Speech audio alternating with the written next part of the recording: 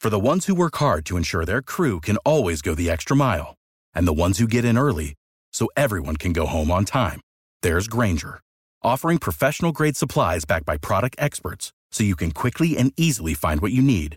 Plus, you can count on access to a committed team ready to go the extra mile for you. Call, click Grainger.com, or just stop by. Grainger, for the ones who get it done.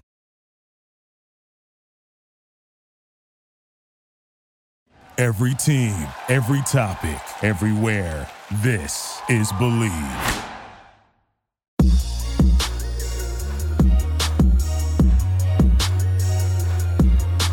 Hello, hello, hello, and welcome to Believe. That's B-L-E-A-V in Lions, right here on the Believe Network. As always, I'm your host at Javanaugh87, Jack Kavanaugh, and I am joined once again by an NFL All-Pro on the field and an All-Pro personality off the field. The 2014 interception leader with 24 of those picks across his illustrious career with the Detroit Lions and the Houston Texans, it's Glover Quinn. What is up, man? Oh, not too much. Just got back from vacation in Arizona. Absolutely beautiful down there. Awesome. Grand Canyon, stunning. Sedona is beautiful. Life is good. This episode of Believe in Lions is brought to you by our partners at BetOnline. BetOnline continues to be the #1 source for all your betting needs and sports info. Find all of the latest sports developments, including updated odds on the NBA playoffs, fights, and even next season's futures. And don't forget that MLB is back as well. Who are you picking to win the World Series? BetOnline is your continued source for all your sports wagering needs, including live betting and your favorite Vegas casino and poker games. It's super easy to get started, so head to the website today or use your mobile device to join and use our promo code BELIEVE. That's BLEAV to receive your 50% welcome bonus with your first deposit. BetOnline, where the game starts. Life is good, man. Can't complain. Can't complain. I need a vacation. You're working too hard, Glover. You're working too hard. Man, I feel like I'm working harder or probably more busier than I was even when I played. Oh, I can imagine, especially right now because it's the voluntary workouts, right? So right now you're working harder than anyone out there. You know, voluntary workouts are just, I really hate the term voluntary workouts. I really do, just because, they're not voluntary, even though they are voluntary. But it really only goes for like the young guys as well. I took part in every off-season program I took part in, except for my last one in Detroit. I told Matt Patricia I wasn't coming. I had had a meeting with Matt Patricia. Him and Bob had flew out to my house in Houston, and I had told him that I wanted out. I felt like they were changing regime. They had just fired the coaches. I'm like, okay, you guys are going in a different direction. I don't know if you guys are trying to rebuild or I don't know what you guys are trying to do. But at that point, of my career, because I knew that was my last year. I knew going into my 10th season that it was going to take a whole lot for me to play 11. So I really didn't want to start over in year 10. I was like, this is going to be my last year and I got to get a new coach anyway. Let me go somewhere else and finish my career. Let me come back to Houston or do something. But he didn't want to let me out. So I was like, all right, well, I'm not coming to voluntary workouts. I'll be there for mandatory minicamp. And I do believe he held it against me to this day. And that's something I was wondering.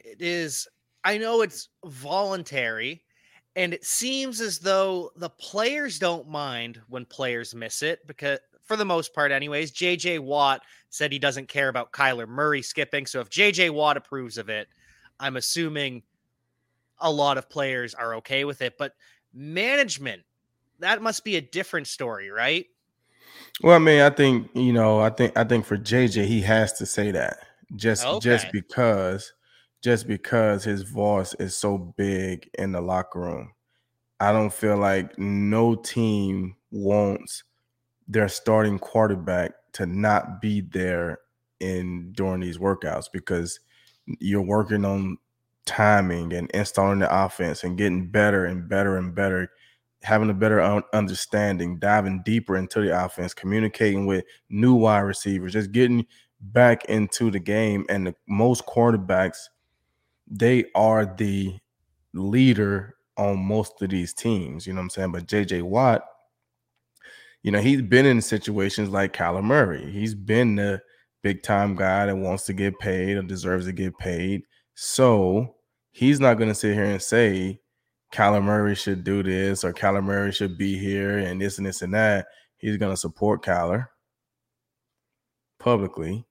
But I'm pretty sure if they're having conversations, he's probably like, "Hey man, I know you need your money and this is that, but let's see if we can figure out a way to like get some work in with these guys outside of football, voluntary workouts or something, because you just don't want to start out so far behind." That makes a lot of sense. You're kind of putting the team at a disadvantage, even though you have to use the means at your disposal for the contract leverage.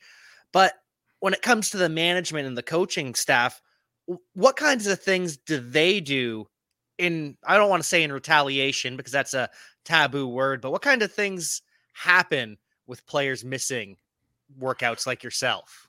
Well, I think it depends on the coaches and the understanding and who you are as a player. And most of the time, every coach is going to want their guys to be there. Obviously, they do understand that some things come up, but for the most part, if you come in and take care of your business like you should, it's not as many, backhanded comments. You know what I'm saying? But don't come in and get injured, or don't come in and you're making mental errors because you don't know all the plays, or you're having some technique flaws, things that you could have spent a lot of time working on, learning in the off season, and you decided not to come. So then now you come to training camp and you're behind in those areas. Depending on who you are, that's an easy ticket out the door. Unless And they may not just say it, but it's an easy ticket out the door. And then if you're a player like Glover Quinn, where you're not making those mistakes and you're who you are, the consummate pro, it's a little bit harder to show you the door at that point. Well, like I said, I do feel like the one off season that I missed, I do feel like possibly hurt me a little bit. And then I do feel like it was held against me from the staff. I really do feel like that. I don't know if the coordinator, but a DB coach, I guess. I don't know if they held it against me as much, but I'm pretty sure Matt Patricia held it against me.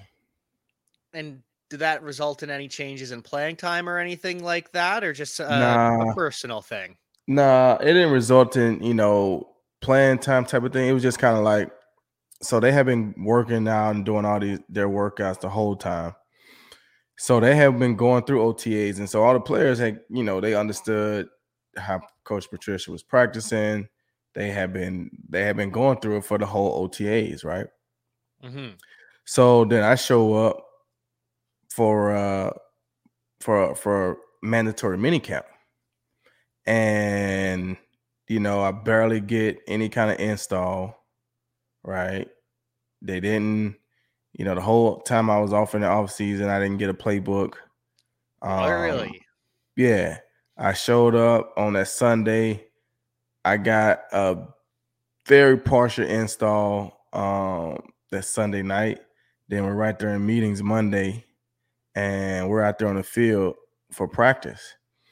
And being a veteran, being a respected guy on the team, maybe that's a situation where you're like, hey, I know he hasn't been out here. I know this and I know that. So we're going to ease him into minicamp. We're not going to just throw him in the fire, but he's going to be excited to be back. His teammates are excited, yada, yada, yada. I literally took every rep with the ones, every rep. And I'm asking, plays, we'll get a play in the huddle, and I'm coming out talking to Quandre, all right, what I got on this right here, right? Because I hadn't had the install, right? Mm-hmm. And, there were players coming to me saying, bro, I don't know how you're doing this. I don't know how you're taking all these plays because we've been doing this for 3 weeks and I still can't do it. You know what I'm saying?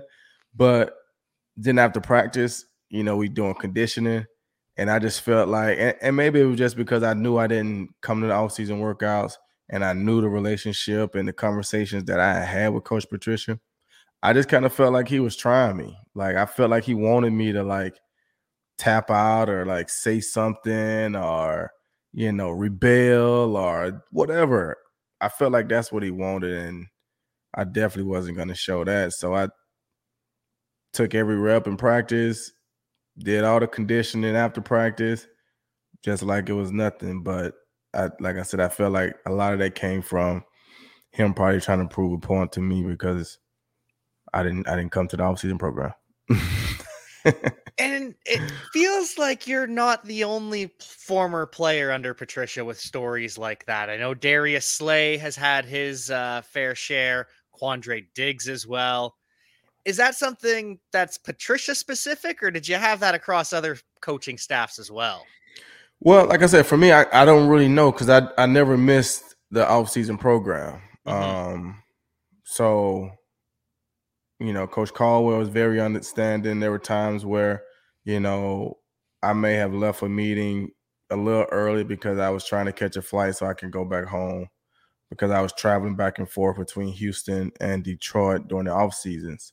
But for the most part, I didn't have any issues with any of the coaches when it came to missing off-season workouts. And for the most part, most of our guys when I played were there. Stafford never had a contract, dispute where he was missing training camp. Calvin Johnson never had one. When I was in Houston, Matt Schaub never had one. Andre Johnson, I think he might have had a tiny one. I think Andre might have had a tiny dispute where he might have missed one day, maybe in OTAs or something like that, but not a big deal at all.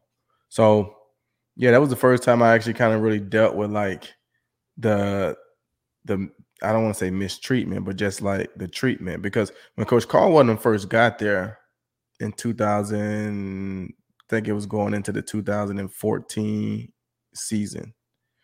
So in 2013, I had tore my ankle with Detroit. My first year in Detroit, I had tore my ankle up in the first game against Chicago in week 4. So I ended up having ankle surgery during the offseason. So when Coach Caldwell and their staff came in, I was at the offseason program, but I didn't go through any of the OTAs. I didn't take any rep at all. No OTAs. I couldn't run with the team. I was kind of doing everything on the side with the trainers. And like I said, no plays during OTAs, no plays during mandatory minicamp. So when we got to training camp, that was the first time them actually getting to see me run around and play. But I still didn't really get much flack from the coaches. I mean, my DB coaches always come up to me and he'll say, "Are you as good as they say you are?" And I was just like, "I don't know. You'll see." I don't know. You will see. And I guess it worked out. 2014 was a good year. I guess it did work out pretty well for yourself and for the Detroit Lions as Right. well. I guess maybe you are as good as they said you were coming out of Houston and coming out of the the Jim Schwartz staff into the Jim Caldwell staff. Mhm. And so with this whole mandatory minicamp conversation, Baker Mayfield is obviously skipping the Browns. That's a Right. completely different situation. But should the Lions trade a late round pick for Baker Mayfield with the Browns just kind of needing to get him out the door for the sake of awkwardness? Well, like I said, I really do feel like with the Lions, they have to make a decision within the organization, within their hearts, if they believe in Jared Goff. If they believe in Jared Goff, then I don't think you bring in Baker Mayfield. Mm-hmm. Just because I don't think he has the personality to want to be a backup. Nope. Right? He's been, big time guy in college, high draft pick. Like he's been a guy that wants to be in the spotlight. That's him.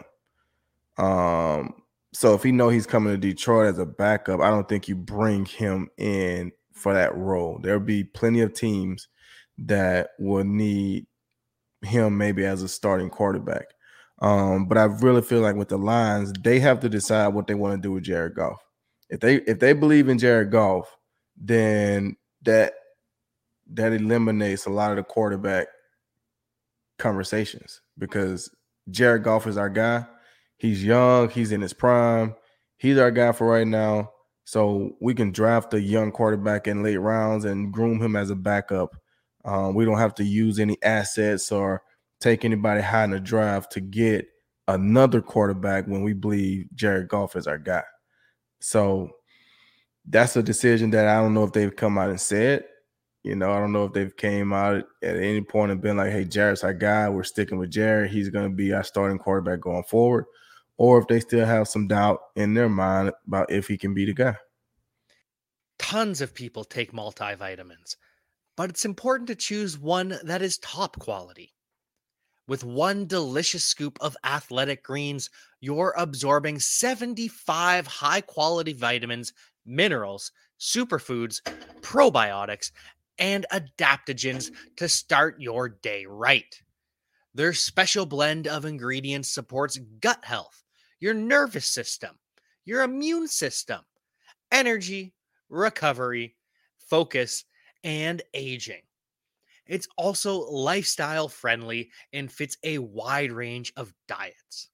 There's only 1 gram of sugar and no chemicals or artificial anything. Reclaim your health and arm your immune system with convenient daily nutrition. It's just 1 scoop in a cup of water every day. That's it. To make it easy, Athletic Greens is going to give you a free 1-year supply of immune-supporting vitamin D and 5 free travel packs with your first purchase. All you have to do is visit athleticgreens.com/believe. That's BLEAV. Again, that's athleticgreens.com/believe. These statements have not been evaluated by the Food and Drug Administration. These products are not intended to diagnose, treat, cure, or prevent any diseases. Athletic Greens. Take ownership of your health. It seems as though they're leaving it open-ended, but trending towards believing in him. So I think they have some reservations. However, when you have 2 first-round picks next year as well, that buys you some time. Jared Goff under contract for another year. You really don't have to make this decision anytime soon if you're Detroit. So why not just run it back with Jared Goff and invest elsewhere on the roster? Right. And that's what they'll do. Right. That's what they'll do. They know they got first-round draft picks coming up next year.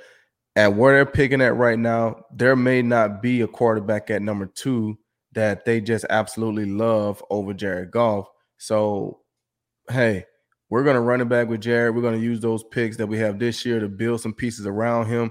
He got 1 year left on his deal. So now we can see, because we got 2 first rounds next year, right? He's either going to step up and have a huge year, and he's going to be our quarterback going forward, or he's going to, not do that. And we're going to easily be off the hook because he's going to be a free agent.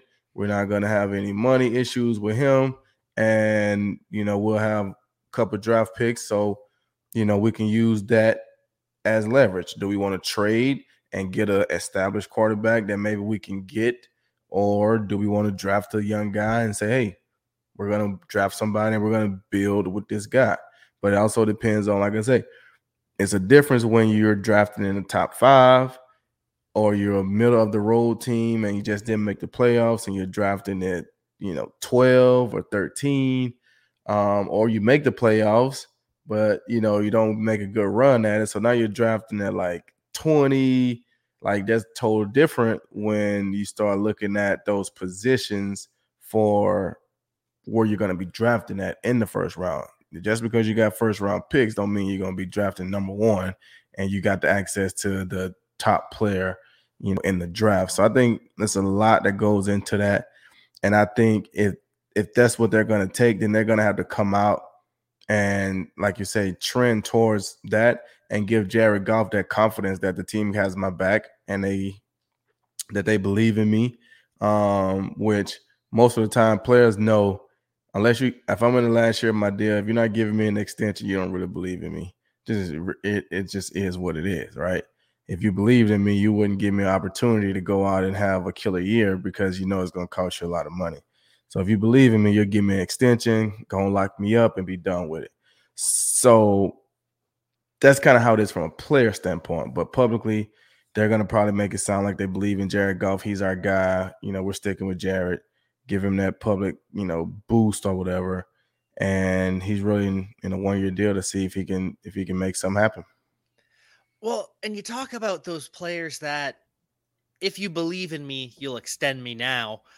Deebo Samuel, I don't know if you've been seeing the news that's come out today, but he's demanded a trade from San Francisco, and it's not about the money. According to Ian Rappaport, it can't be solved by just offering him a bigger contract. This is about the role, the between the tackles carries as a wide receiver. And so if Deebo Samuel is out in San Francisco, should the Lions trade for him to build around Jared Goff and give him even more help going forward? First of all, I'm going to comment on Deebo. I don't understand. Like, that doesn't make sense to me. It's not about the money. It's about the between the tackles carries and stuff as a wide receiver, right? That's your game, though. You didn't really, well, I ain't gonna say you didn't burst on the scene because you were just a super, super great wide receiver. It was the many things that you could do. Be a wide receiver, put you in the backfield, break tackles, hand the ball off to you, do a lot of different things, create mismatches, right? So then as a player, when you're getting used in all those different ways, you feel like when players say it's not about the money, that's tough because I feel like you're looking at all the things that you're doing as a player, right? And the team is going to try to pay you or pigeonhole you as what they want to pay you as, right? So he probably feels like, man, I'm very valuable to this team. I'm a top wide receiver. I'm a good running back for this team. I make a lot of stuff happen. But I don't know and I haven't looked at his stats and stuff like that, but looking at the numbers, he may not be a top 5 wide receiver, numbers wise. He may not be a top 5 running back, numbers wise. So then as the team, you offer him money based off of, well, you're the 8th best wide receiver in the league. So this is what we're going to offer you, right? So then Mhm. as a player, you feel disrespected by that. You feel like everything that you do, putting your body on the line, taking those hits as a wide receiver, playing running back, all those different things, you feel like it's not appreciated, right? The team doesn't value who I am and what I do and what I put myself through to be able to do the things that I do. So then now, like you say, it's not about the money anymore because I already feel like you guys don't respect me. So now, if you just pay me a lot of money, you're just stunting with your money, but you don't really respect me. And some players would rather just be somewhere where the team appreciates me, they respect me, they understand everything that I do, everything that I bring to the table, and I can live with that. Because either way, you're gonna make a lot of money. Mhm. Yeah, and But when it comes to the lines, like I say, when you look at the Lions backfield, I don't know, if those guys stay healthy, I don't know how much they need Debo in the backfield. I mean, he's kind of like Swift, you know what I'm saying? In a sense, right? So if Mhm. Swift can stay healthy, they're kind of the same type of runners, catchers, So then, like I said, is he a top just wide receiver if he's lined up against number one corners week in and week out, right? Is he running good routes and catching passes, or is he catching screen passes and making guys miss, breaking tackles because he's a strong runner and turning those short passes into long gains, right? Because if you're going to be traded for in Detroit, you are going to be the number one guy.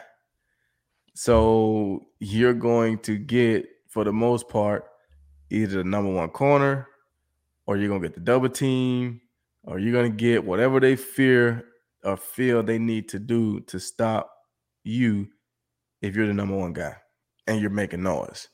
So I don't know if the Lions should make that move. I don't know.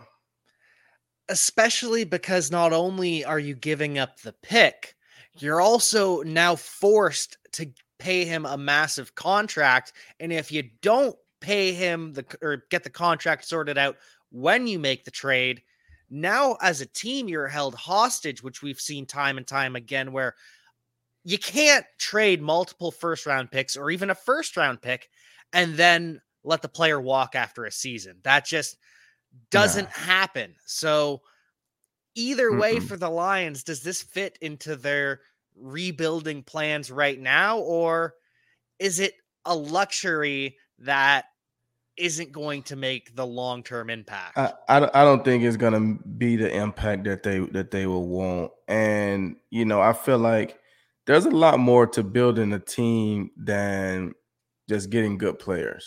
Mm-hmm. You gotta have the right personalities, you gotta have the right guys. And I don't know Debo personally, so please don't hold me to that. And I'm sorry if I offend you, but just coming off of the season that he had, being in the California market, so to say, San Francisco, big time. I don't know if he wants to come to if he would want to come and play in a market like Detroit. You know what I'm saying? I Yeah. don't know if he would want to be off of the big stage. Some guys like the big stage, they like the attention, they like all those things. And so I don't know if Debo would be one of those guys that don't like that will want to say, hey, I'm gonna go to Detroit and I'm gonna help hopefully turn this thing around. But you may not, I don't know. So I think you got to make sure you're getting the right personality, the right kind of guys, the right guys to fit your system, fit your program, fit in with the community, understand the community. And so if Debo's that guy and they feel like he can do that and bring that to the team and to the city, and he's worth, what they're gonna have to give up to get him, then maybe you make that move. But me, I don't think that's the move for the Lions. I tend to agree with that right now. I don't think that really it fits into the big picture. It adds too many question marks. And like you said, there's kind of two ways. And I picture Buffalo in the same scenario a couple years ago when they tried to trade for Antonio Brown and he vetoed it. He said, nope, not coming to Buffalo. Whereas Stephon Diggs, he was happy to go to Buffalo just to feel appreciated by the team that wanted him. And now he re-signed at a discount, taking about $6 million a year less than Devontae Adams and Tyreek Hill because Buffalo's starting to feel like home. So I don't know Deebo Samuel either, and I won't pretend to know him, but it's just a tale of personality types at the wide receiver position, which I'm sure you've had a lot of experience lining up against so many. Oh, yeah. And I mean, Stephon's a talented guy. And his personality fits what Buffalo's team, is. He likes that style. He tries to play tough, even though he's a smaller guy. He tries to play tough. He plays with a chip on his shoulder. Like, got much respect for Stephon and his game. And, I can see Stephon's situation being a lot like mine. Stephon was a 5th-round draft pick. I was a 4th-round draft pick. Stephon's playing really well in Minnesota, but they also had other guys that were playing really well, right? I felt like I was playing well in Houston, but they had other guys. So in order for me to whatever, like I had to be the one that had to leave. Stephon had to be the one to leave. And in those situations, when you feel like you're the one that has to leave, you love to go somewhere where you are wanted. So when the Buffalo Bills step up and show, hey, Stephon Diggs, we appreciate you. We value you. We want you here. And then he comes in and he's able to be himself. He's able to be a leader. He's able to have his personality, do all the things that he does, and then put up numbers, play with a big quarterback like Josh Allen, play with a good defense, be in the playoffs, pushing, trying to get Buffalo back to that Super Bowl. You fall in love with that. Right? It was the same way, like I said, for me, you come to Detroit and they give you an opportunity to be the guy. And when you come through and deliver and, the team starts to get built around you and your personality, and you can feel your mold on a group, on a defense, on a team, then that's where you want to be. You want to be somewhere where you appreciate it and where you want it. And so, for Deebo, he may not feel that way. And then he may. I don't know. He may. I don't know. But you got to be real careful with those situations because, you can get these guys a lot of money and they can come in and really just don't want to be there. You know what I'm saying? Really just don't want to be there. And they do enough just to, collect their checks for a couple of years, and then all of a sudden you're shipping them out the door, but you done paid them $55 million. So it's tough.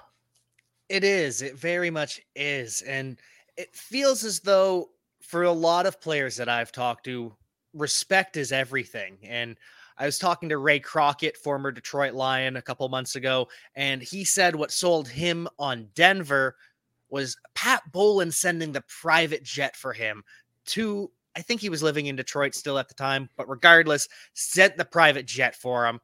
And the Colts just did the same thing with Stephon Gilmore to get him to sign. The Irsay's private jet flew in. So is that the secret to feeling wanted, is the private jets, or what did the Lions do to get you there? Well, I mean, I will say this right here. The year that I came out, the Lions did not send the private jet for me. I will say that. But that has been what they did, because I remember my free agency year, I think the top signing safety was Deshaun Golson. Mm-hmm. And Tampa Bay sent the PJ to get Deshaun Golson, and he ended up signing in Tampa. But I think just from a player standpoint, when they send the private jet, the owner's private jet, that automatically tells you you're the guy that we want. We're laying out the whistles for you from the very beginning. When I was a free agent, That was the first year I think that they kind of introduced the tampering window, right? Okay. So the tampering window opens up. Detroit's the first team that give me a call. Call my agent like 12:05. Right? I think the window opens at 12. They call it like 12:05. So they had, kind of been talking, and like I said, and I tell anybody, Detroit was not the first team on my radar. I'm saying like I didn't want to come to Detroit. You know what I'm saying? I'm like, no, bro, you got, but they were the first team that called me, so they had a special place in my heart because I felt like they're a team that wanted me. I would probably say the most, right? They called first, like you're gonna be the first call that we get, right? And so when it got time to come out there on a visit, once I decided, okay, I'll go out there on a visit because you had like the two or 3 days. And once I decided to go out on a visit, they couldn't actually book my flight to Detroit before the league year started, right? Oh. So they had told me, hey, there's a 5:00 flight out of Houston, we're going to get you on that flight so you can have your bags packed, be ready, because once the league year opens, which would be 3:00 my time in Houston, once the league year starts, we're going to buy your flight. We'll email it to you. So I was already packed. I left my house, headed to the airport before the email even came in because the flight was leaving at like 5:15. So I knew, I'm like, all right, I got to be, I got a good 45, 50-minute drive to get there. So I'm going to take off before 3:00. I need to be at the airport almost at 3:00. So I had took off, and on my way over there, I get the call, and, the itinerary came in, and I check in, and I get on the plane, and they flew me out first class, and that was it. So no, they didn't send the PJ out for me, but I think when players get the PJ, that's a sign that they really going all in to try to get you. And Ray Crockett put it as, you feel as though you're the missing piece when they send that private jet. And that's what Stephon Gilmore had to say about his signing with the Colts, is he can be that missing piece on that Colts defense going forward. Do you still think he is that lockdown corner that he was for so many years in New England? I think he can be. I think the older you get, you learn how to play better. You learn how to play smarter. You understand your body. You understand the things that you can do. You understand the system. And I think that's going to be the biggest thing is, does his game fit with the system that they want to run?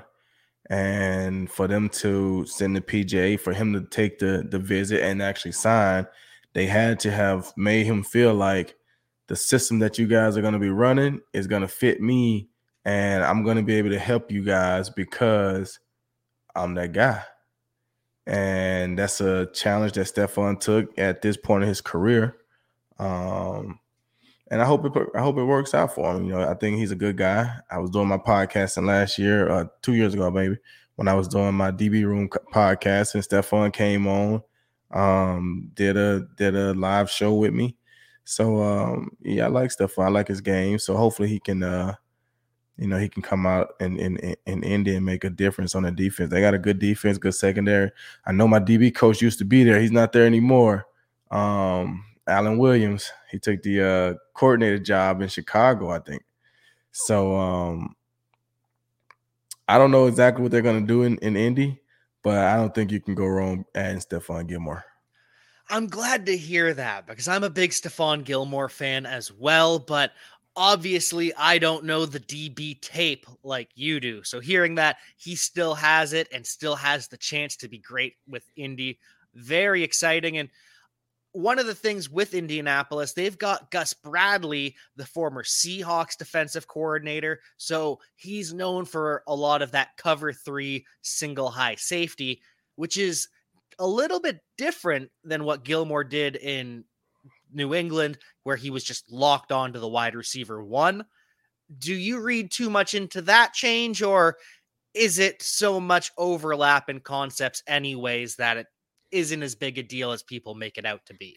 Yeah, I don't think it's as big of a deal as people make it out to be, because nowadays a lot of the teams, the way they play cover three, it's almost like they're playing man to man. It's every now and then you get some systems where they play a true cover three, like old school thirds, but the offenses are so good nowadays that they've had to modify the defenses. So a lot of times you get these guys, they're playing cover three, but it's almost like you're playing man to man. And I think Steph is smart enough to understand how to play a cover three system, how to be a man-to-man guy, how to make it all look the same, how to mix up your looks to where it looks different. I think Steph is definitely smart enough and vet savvy enough to be able to take that on. So I don't think that would be that big of a deal. And you say Gus Bradley from Seattle. Was he out there with He's with the Raiders last year. So when was he in Seattle? Back in their Super Bowl days, and then he went to Jacksonville and that whole saga. Okay, yeah. Nah. I think Steph would be fine. Yeah. When you're that elite of an athlete and that elite of a corner, you're going to be fine no matter the system, is what I've seemed to learn throughout my NFL fandom. Not necessarily, though. There's been some guys that have played in very friendly systems that got put in other systems that was not as friendly, and they did not enjoy the same success. This is true. Yeah, I can think of some notable examples here. Yes. I should have rephrased, when you're the Stephon Gilmores, the Richard Shermans of the world is kind of where I was headed. The Darrelle Revises. But you got to think, like, even Darrelle Revis was locked down in the Jets, right? Like locked down. He's a man-to-man type of guy. He goes to Tampa, and they're in that cover two kind of system. I'm not saying, he wasn't there the longevity or the terms of his contract. He was out of there before. I know he was doing like those 1 year like deals. I think he had like a 6-year deal, but they was really all just 1 year, like year to year type of deals, right? But that system, in my opinion, it took out two guys, because like I said, Deshaun Golson was the safety that signed in Tampa my free agency year. And if you remember, Deshaun Golson was in San Francisco, and they ran a quarter system. They ran a single high robber safety type of system, and Deshaun played that role really well. He could drop in, he could tackle, he could play quarters. He played that role really, really well, and he got rewarded for it contract-wise. But when he went to Tampa and they tried to make him a cover two safety, he didn't have the same impact.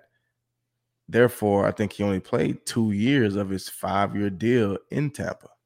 And then all of a sudden he gets traded to Washington, or gets picked up by Washington, and then that doesn't work out. Now he was in Atlanta, and then all of a sudden, guy that signs 5-year, $40 million deal is not even playing anymore. And so is that something that can be avoided from a coaching and front office decision, or is that something that's hard to know until you have the guy in the building on the field? I think these guys are way too smart. I just feel like sometimes they get caught up in the name as opposed to how does this person fit into my system, right? If you're Tampa and you feel like you need a safety to help shore up your defense, then you probably want to go after the top safety that's considered a free agent, right? Well, the top safety that's considered a free agent, that is a free agent, is Deshaun Golson. Well, he's had his success in San Francisco as a quarters safety, a single high middle third safety, a drop in robber type safety. That's where he has success. why would you sign him to a cover 2 team where he's not doing the things that you saw him do to be successful? So now it's just, to me, that was just, we need a safety. He's a top guy. Let's go and get him. He should be able to play in a cover 2 system. The system is easy. It's really cover 2. It changes you up. When you're a safety and you play in cover 2, you're going backwards, right? Because you're the deepest guy, so you're playing in a lot of space. When you're a safety and you playing in cover 4, or you playing in a drop down robber situation, now you're more aggressive. You're coming forward because you got people to protect you over the top. So now I can be aggressive, come downhill, hit guys, make tackles, drive on balls to make, pass breakups. I can do all those things because there's protection for me. When you put me in cover 2, now I'm playing back on my heels. Next thing you know, I'm put in tough tackling situations because I'm in so much space. And that's not for everybody. That's why you have different body types and different guys that can do different things. And so I don't know why teams do that. I really don't. I feel like they're way too smart. They got way too much scouting to be able to look at a guy and say, yeah, he's been good, but he's a man-to-man corner. And, I mean, you look at Nnamdi Asomugha back in the days, right? He's a lockdown, bump and run, man-to-man corner in Oakland. Philly brings him in and wants him to play all these different zones, and that's not his game. So then he go to Philly, and he's not the same guy. The dream team, as Vince Young dubbed it. Right. Awful. Like the Lakers. Oh, no. It really is frustrating when you see players misused and misunderstood, and just from a fan perspective, sometimes you can even see it coming. It's why is one of the best scenarios that I remember is, why is Anthony Barr, the middle linebacker, lined up on Robert Woods ever? Why? And then he's streaking down 70 yards for the touchdown. It's just so much stubbornness. It feels as though coaches and front office personnel make in who they bring in and what they ask them to do after the fact. No question. No questions. Egos, stubbornness, is all types of things. And that's why guys be wanting to get paid, because they understand the job that you're having me do, right? Like, yeah, I might be the middle linebacker, but you're playing me matching up on these guys like I'm a cover guy. Like, don't just pay me a bottom salary as a middle linebacker, because I mean way more to this team than that. Now, to somebody else's team, I may not, but to this team, I mean more than $4 million. I mean 8 to this team in this defensive system. And coaches don't see it that way. Especially when you have the draft coming up and all the new shiny toys. Well, we can just replace you with someone younger and cheaper and more athletic.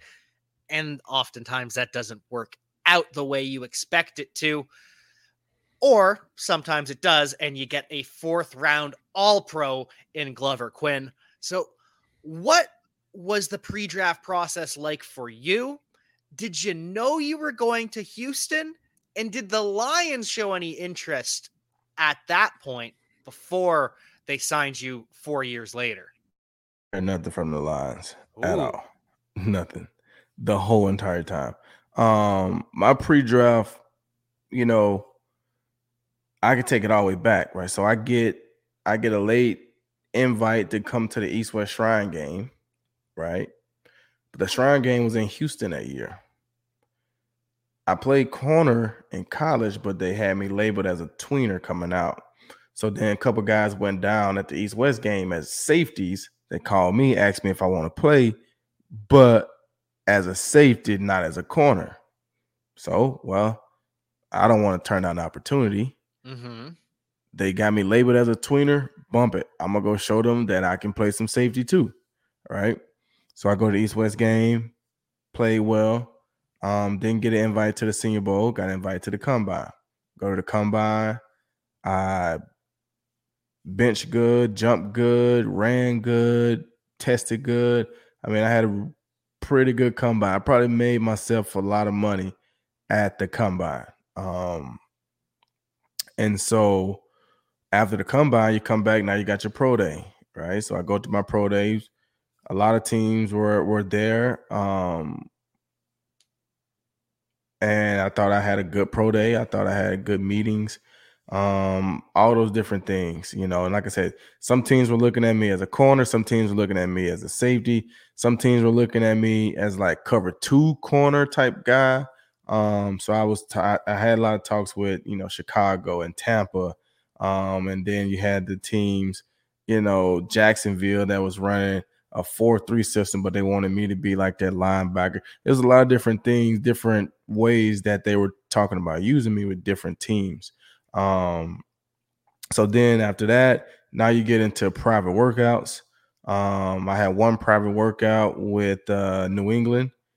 They came out to New Mexico, worked me and the other corner out. Had that. Then after workouts, you get into pre-draft visits. I had one visit. I visited Atlanta, the Falcons. And, you know, they had told us when we were in Atlanta that, you know, if you're here, you're on our draft board. Like you're one of the guys that we're thinking about drafting. And I was there.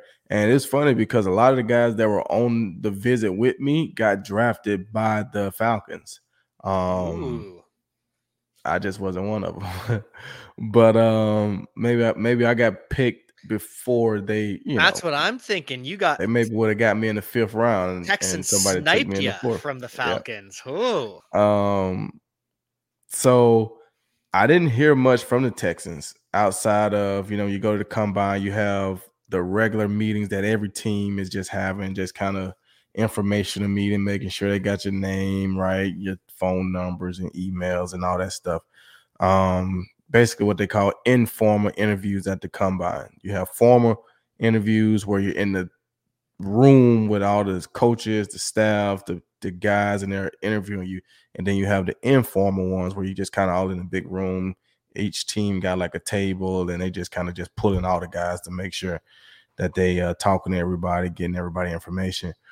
And so I didn't have any like major meetings with the Texans. You know, even leading up to the draft, I didn't really hear much from them. You know, if I did, so when I got there, Perry Carter was the assistant DB coach, and Perry Carter is from the same county that I'm from in Mississippi. So Perry would call me every now and then, see how I was doing, and, you know, nothing crazy, but he would call me every now and then. And so I had no idea that I was going to Houston, like none at all. And then go through the drive. The first day go by, because back then it was just 2 days. First day go by, they did the first round, second round, and didn't get a call. And then so you go to the second day, you got 3 through 7.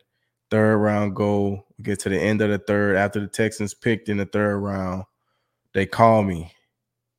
And it was Perry. You know, he's talking to me, asking me all these questions, you know, all this stuff. And then he was like, well, we thinking about taking you with our 4th round pick. I'm like, well, bet. But they had just picked in the 3rd round. So I'm like, I got to wait another basically whole round for you guys to pick again. Mm-hmm. And, you know, it gets closer to their pick. And I look up and I'm like, oh, man, they got 2 picks in the 4th round. They had the 112th pick and they had the 122nd pick. So I'm just like, man, please take me with 112 if y'all going to take me. And, you know, I'm sitting there. Now they're on the clock. Hadn't heard anything else from them. And I'm just kind of sitting there. And then I think it was like 2 minutes and 30-something seconds left on the clock. My phone started going off. And I looked down at it. It was an 832 number. And I answered it. And it was the Texans. They got me. That was it. I didn't have anything crazy. You know, I didn't talk to any other teams, more so out of just the normal, them calling in, checking, making sure you're still healthy and make sure they got the right number. You know what I'm saying? Just the basic stuff. So I kind of had a pretty smooth, easy pre-draft process. But I also was a player that they probably didn't have a lot of questions about either. I was kind of who I was. You can see it on film. The big question with me was, can I run? And a lot of the teams thought, can he run? So when I went to the combine and I ran a good time, then it was like, okay, well, he can run. We know he's smart. He's physical. He's a guy that we can trust. And I don't think we have to continue to meet with this guy. So I didn't really have a lot. So you hear the stories about Pete Carroll doing these crazy things where he's doing staring contests for the interviews. He's taking his shirt off versus DK Metcalf to flex. Did you have anything like that, or was it just strictly business? We know this guy is serious. We're not going to waste his time with the Yeah, antics. I didn't have anything crazy at at my meetings. The craziest thing I could say I did have though, and I don't know, I kind of carried it with me in my career too. So I had a formal meeting with Chicago Bears, right? And at the time, Lovie Smith was the head coach, right? So the formal interviews, I think they're like 15 minutes or 30 minutes at the combine, something like that. I can't remember. So I'm in my meeting with Chicago Bears, and Lovie Smith literally didn't say a word to me. Like literally just sat there and looked at me like literally did not say a word. And if the interviews were supposed to be 15 minutes, my interview with Chicago ended in like 7 minutes. Done. So I walk out of there, I'm just like, that was weird. Like, did I do good or something? That's why it ended so fast, or were they just like not interested because Lovey didn't say a single word to me?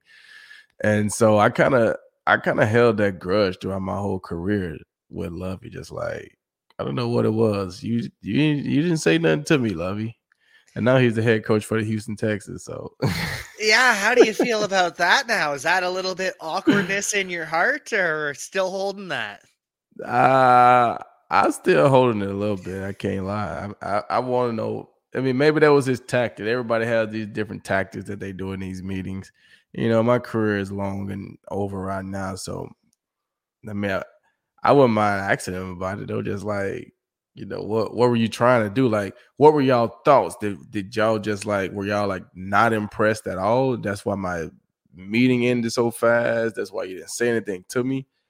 Or did I just knock it out the park and you just, got your good poker face and y'all didn't have anything else and I had passed the test with flying colors and y'all were done? I don't know. I would like to know that though. I'd like to know that too. We've got to talk to Lovie Smith at some point, and maybe do a Believe in Lines Texans crossover and get him to answer what was going on with that poker face. What was going on, Lovey? What the heck was that, Lovey? It's all good. Oh, I'm glad to hear that. And so, with the draft coming up next week, interesting to note that only 2 quarterbacks got invited, or I don't know if they were invited. Only 2 quarterbacks are attending the draft. Does that mean anything that Malik Willis and Matt Corral are going to the draft and Kenny Pickett is staying at home? Could the 2 attending have some assurances that they're going to get the jersey walk on stage, the hug with Roger Goodell? That's always a tough thing, man. You just never know how the draft's going to play out. I'm sure if you're a top, 1-2 quarterback, I mean, you're probably expecting to go at some point in the first round. And you may want the experience of the draft, being there, going through all the interviews and the environment, the experience. Like, you may want to have that. Some guys don't. Some guys would rather stay at home, be in the comfort of their own home around people that they grew up with, that's in their support system, and they want to share that moment with everybody. So some of them, I think I remember, when Joe Thomas got drafted, he was like number 3 pick, and he was on a boat fishing. You know what I'm saying? He was out in the middle of the water fishing when he got drafted. You know what I'm saying? So some people are just different. But I don't know how strong this quarterback class is, but for only 2 quarterbacks to be going to the draft, at least for the first day, it's not shaping up to be like, I mean, you would think there's at least 3 or 4, maybe 5 guys that could be first rounders as quarterbacks, but I mean, they only got 2. That's tough. It is, and that's what I'm wondering. What's going to happen? Who's going to be making that walk across the stage to put on that Honolulu blue jersey? Are we going to get 2 walks across the stage within the first round and the the top of the first and the second? There's a lot to happen here. That it's a great time to be a Detroit Lions fan, and I can't wait to figure out where this team is going heading forward.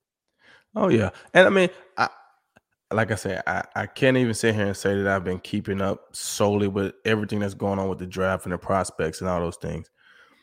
But the Lions let Trey Flowers out the door, right? Yep. If they believe in Jared Goff, I could see them drafting Aiden Hutchinson at number 2. Michigan guy, be huge for the city. Just a rush in guy. He seems like, and I don't know him, but he seems like a Dan Campbell like type of energy.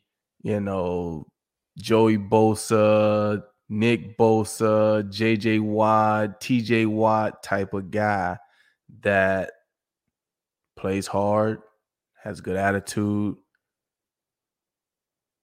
If they like what they got with Jared Goff, I wouldn't be surprised if they take him number 2. They just signed Tracy Walker, so I don't see them taking a safety from Notre Dame at number 2. I think they'll go Aiden Hutchinson, number 2. That seems to be the consensus and the hope amongst Lions fan. Keep the hometown kid in Michigan, bring him to Detroit, and build that franchise around Aiden Hutchinson. Yep. And I can't wait to see it. We'll be watching next week. We know that'll be happening on the Thursday, round 1, because Aiden Hutchinson's obviously going in the top 2 picks if he doesn't go to Jacksonville. But until then, Glover, you have any pluggables to plug? Anything to cover that you've been working on? Not yet.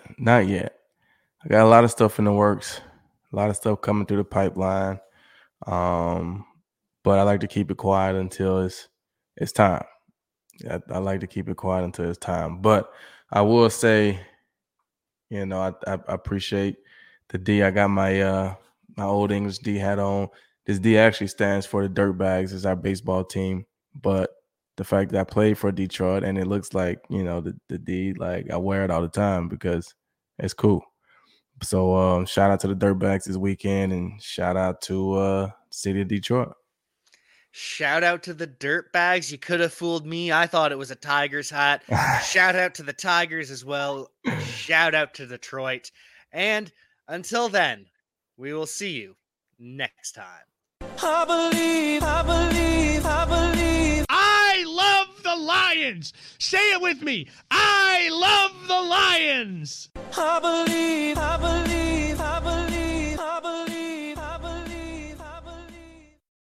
For the ones who work hard to ensure their crew can always go the extra mile, and the ones who get in early so everyone can go home on time, there's Grainger, offering professional-grade supplies backed by product experts so you can quickly and easily find what you need. Plus, you can count on access to a committed team ready to go the extra mile for you. Call, click Grainger.com, or just stop by. Grainger, for the ones who get it done.